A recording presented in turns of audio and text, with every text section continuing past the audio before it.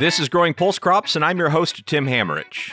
Today, in Episode 6, we talk about in-crop weed management options in pulses. Unfortunately, there are not many options available, and in some scenarios, no options. This is due to a number of factors, such as pulses being broadleaves, and especially in the case of lentils and chickpeas, not very competitive. There's also some more recent threats, like herbicide-resistant weeds and Palmer amaranth, making things even more challenging. If you're new to pulse crops, they include crops such as field peas, chickpeas, and lentils. This show follows some pulse crop farmers throughout the growing season and dives into the research that's helping them through some of the challenges they face. We'll also talk to a number of industry stakeholders along the way. Today's episode features some familiar voices for those of you who have listened to previous episodes. One of our most popular shows so far was Episode 2 about pre-plant herbicide applications with farmer Ryan Ellis and North Dakota State University weed scientist Dr. Brian Jenks. We brought both of them back on this show to talk about post-emergence weed management and resistance.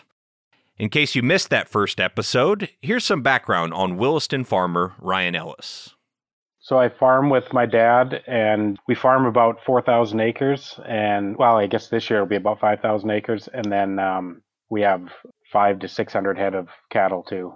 So we grow crops. We grow a little bit of everything. This year we're going to have durum, peas, green peas, lentils. We grow green lentils, some soybeans, flax, and we don't have any winter wheat this year.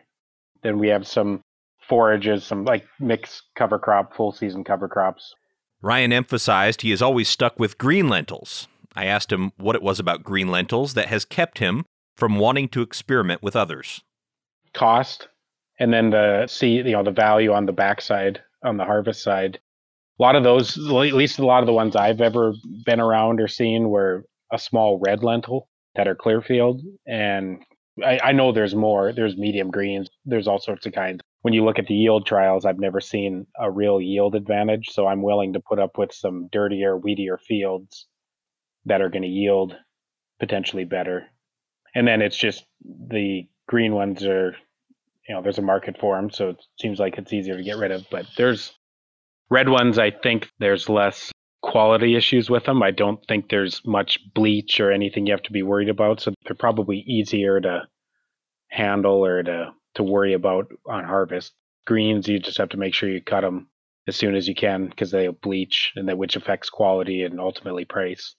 One message that I hope has been loud and clear throughout this podcast series is the need for very deliberate and diverse rotations to help manage pests and diseases. Ryan is not only careful with putting years in between planting pulses, but he also rotates the type of pulse crop he plants in a field when it comes up in the rotation. My rotation's always sort of changing. Lately, the last few years, I've been trying for like 3 to 4 years in between a pulse. And then, like I said, when that pulse year comes up, I look back to what the previous pulse was. So if it was lentils 3 or 4 years ago, then I try to go peas that year. So in between any one lentil crop, I'm hoping for 6 to 8 years. Same would go for peas. But our rotation, even 6 years ago, wasn't as many crops as we have now. So, and I'm sure in 10 years, my rotation will look completely different. But currently, that's what I'm kind of at. Rotation, as well as fall and spring applied pre-emergent herbicides, are critical. This is because there are very few in-crop herbicide options, and because pulses, especially lentils and chickpeas, are just not very competitive. Lentils especially. Lentils only, a tall lentil is maybe a foot tall. And then once the pods and everything fill on it, it kind of flattens out. I mean, when you're cutting it, you're lucky if it's 8-10 inches kind of fluffed up. Peas are a little more competitive. They just are so slow growing that it takes them forever to get bushed out. Once they get bushed out, then they're fine. But yeah, lentils are same thing. They're just not much material there. So there's just not a lot of competition. I mentioned at the top of the show how limited the tools are for pulse farmers when it comes to in-crop herbicides. Ryan mentioned some of the tools he uses back in episode 2, so I'd encourage you to check that out if you hadn't. But here's a refresher on the in-crop options he has to consider. There are some in-crop chemicals you can use, but they're either kind of expensive or they don't work all that well. But there's Raptor, which is the same formulation as Beyond, which is what the Clearfield varieties use. Raptor and Beyond, as far as I know, are basically the same thing, just Beyond is not labeled in peas. Raptor is the one that's labeled for peas. And then Basagran is another chemical. So those two you're supposed to kind of mix together, and you're supposed to get it when the weeds are small. And then I think you're supposed to follow up 10 days later again or something. But we've never really done it. It's pretty expensive and it's hit or miss whether it works. My cousin's done it the last couple of years and had really good luck with it. So I suppose that'd be an option. Kochia is kind of the main weed that we're trying to keep down in the pulses. Battling broadleaf weeds like kochia is difficult because pulses are obviously broadleaves themselves. But even managing weeds that are grasses is increasingly difficult as many weeds develop resistance to herbicides. This will be a primary focus on this episode, so I asked Ryan if he's seeing signs of resistance on his farm. Yep. And that'd be group ones. That'd be like your green and yellow foxtail and wild oats and stuff. So that'd be your resistance. That would be giving you problems in your cereal crops. It goes over into the pulses. Unless you have a clear field variety, the main chemical you can spray in pulses are like Assure 2 and Clethodim, but they're both group ones as well for killing grasses in the pulses. So yeah, I mean, group 1 resistance is certainly going to be a problem. It is a problem, but it's going to continue to be a problem. And then there's a lot of group 2 resistance, I think, especially in Canada. It's resistance in general is going to be a problem. In addition to resistance, North Dakota farmers are seeing new weeds move into the area. One in particular has both Ryan and Dr. Brian Jenks, who you're going to hear from in a minute, very concerned. The big one that's not in our immediate area, it's in North Dakota, but is that Palmer amaranth. And so they've been talking about it a lot at the winter meetings the last couple of years. And if that, or when I should probably say that, shows up in pulses, that is going to be a nightmare. I mean, there's little to no weed control anyway in pulses, so. We're going to hear more about this Palmer amaranth problem as we move into the second segment of our show today with Dr. Brian Jenks. But first, we'll dive deeper into why there aren't more options for farmers like Ryan Ellis and what farmers can do about this problem of resistance. Dr. Jenks has spent the past 22 years as a weed scientist at the North Dakota State University North Central Research Extension Center in Minot, North Dakota. He has a research extension appointment and focuses a lot of his time on pulse crops. He begins our conversation with some direction on how farmers can control in-crop weeds with so few options. We know that peas, lentils, and chickpeas, at least initially, are not the most competitive weeds. Once peas gets going, they can be quite competitive, but obviously lentils and chickpeas aren't that competitive. And we don't have that many post-emergence options. So really the only post-emergence option that we have is for peas. And as usual, the weeds post-emergence are more easily controlled when the weeds are smaller. When I say smaller, I'm talking 2 to 4 inches maximum. For example, we've seen with one troublesome weed, wild buckwheat, that's a real nemesis for us.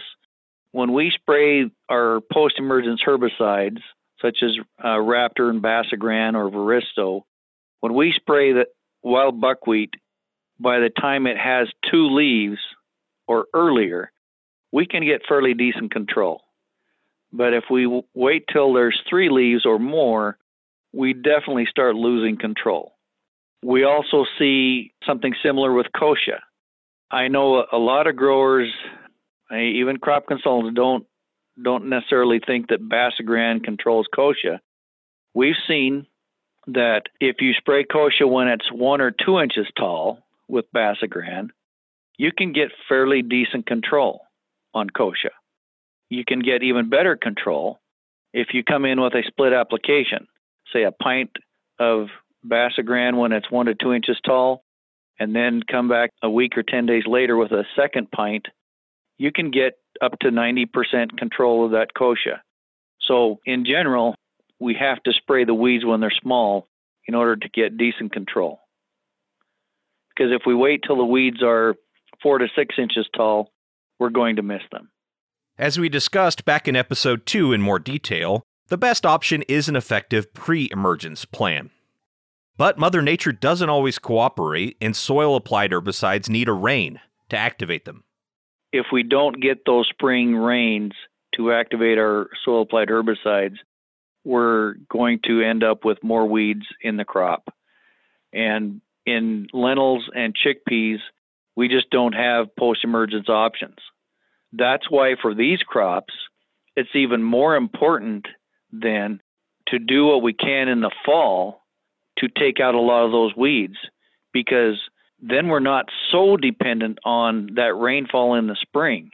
If we can take out 70 to 90% of the weeds in the fall, then we're not so dependent on the rain to help us start clean. Again, in peas, we have a couple of post-emergence options, but with those, Basagran, Raptor, we've got to get the weeds when they're small, but we don't want to be dependent on the post-emergence herbicides, because if we have a dirty field and we're relying solely on post-emergence options, we might have an ugly-looking field. With the clear need for more tools in the toolbox, I asked Brian why he thinks we haven't seen more companies come out with new modes of action to help pulse growers with these problems. Well, it comes down to multiple factors. It's not because the companies have not been trying to find new modes of action or new chemistries, but it's difficult to find a chemistry that is safe on the crop, controls multiple weeds, is fairly easy to make, relatively inexpensive to make, but then also, number one, it has to go through all the safety tests through EPA. And so it costs many millions of dollars for the companies to do this. The likelihood of finding a new product is just so slim. And so we're not expecting any new products on the market, any new modes of action for several years. And of course, most of those new products will be targeted to the larger acreage crops, such as corn and soybeans and maybe wheat. And then we hope that some of these products may also be safe enough to use in pulse crops. New modes of action would definitely be welcomed, especially considering the resistance problem to current herbicides. Brian elaborates on where he is seeing the most resistance in his area. We have, as I mentioned, glyphosate-resistant kochia, glyphosate-resistant horseweed. Those are probably our two big ones in the western part of the state, as far as broadleaves go. But also wild oat and green foxtail are becoming bigger challenges, because where growers grow a lot of wheat, and maybe it's wheat every other year, which is quite common and understandable, we have some populations across the state where we have tested them. In 2018, we tested about 67 wild oat populations. This year, we tested probably around 60 or so. And then we've also tested probably close to 100 populations of green foxtail. And what we're finding is a lot of group 1 and group 2 resistance. And of course, when we're talking about group 1 for wheat, we're talking Puma, Axial, Assure 2, and Select. Those are group 1s. Now, Puma and Axial used in wheat, but Assure 2 and Select would be used post-emergence in pulse crops. We're finding a lot of resistance to these herbicides, with the exception of Select. A high resistance with Puma and Axial, a high resistance with Assure 2, fortunately low resistance with Select. For pulse growers that need to control wild oat and green foxtail, many of them are typically using Select, or clethodim is the common name, to control grasses in their pulse crops. And again, a lot of the reason for that is we used to use Assure 2 a lot here in the state, but now we've got a lot of wild oat and foxtail that is resistant to Assure 2. And fortunately, Select or clethodim still works for us in most cases. He says when he started 22 years ago, there was a little bit of resistance to green foxtail and maybe a little bit to wild oat, but it has certainly taken off in the last decade or so, to the point that some growers are running low on options. There are some farmers in the state where they do not have a group 1 or group 2 herbicide that will control their wild oat. And in those cases, and this is probably more common in the northeast part of the state, where they are doing conventional tillage and they're bringing back the old herbicide called Fargo, FAR-GO, to control wild oat. it still works for them. Fargo is a wild oat herbicide that was used, 20, 30 years ago. And it's a herbicide that has to be incorporated, meaning you either spread granules or you spray it across the field, and then you have to incorporate it with tillage equipment. Some growers are having fairly good success with it. Talked to a couple recently that are getting 80, 90% control. So that's great for them. But that herbicide would not work for us in the western part of the state because we don't do tillage. And so, yeah, that is a herbicide that we had to dust off the shelf in order to control wild oat in the eastern part of the state. So what about that western part of the state where it's not an option? The most important thing there is the point you keep hearing: more diverse rotations. The growers that I talk to that have a very limited rotation, those are where we have the biggest problems, especially with resistance. I'm not saying if you have a diverse rotation, you're not going to have resistance problems, but I think the potential is there to have fewer problems. And so the more diverse the rotation, I think we tend to have fewer resistance issues. Now, having a new herbicide like Tough in chickpeas, that will definitely help the chickpea growers, because right now they've got no options for controlling broadleaf weeds in chickpeas. And so I think diversity is going to have to be key as much as possible, crop diversity. Another thing is understanding the different chemistries, because not all growers understand, which are the group 1s, which are group 2s, group 9s, group 14s, 27s. And I understand that. If I didn't work on this full time, it would be confusing to me too.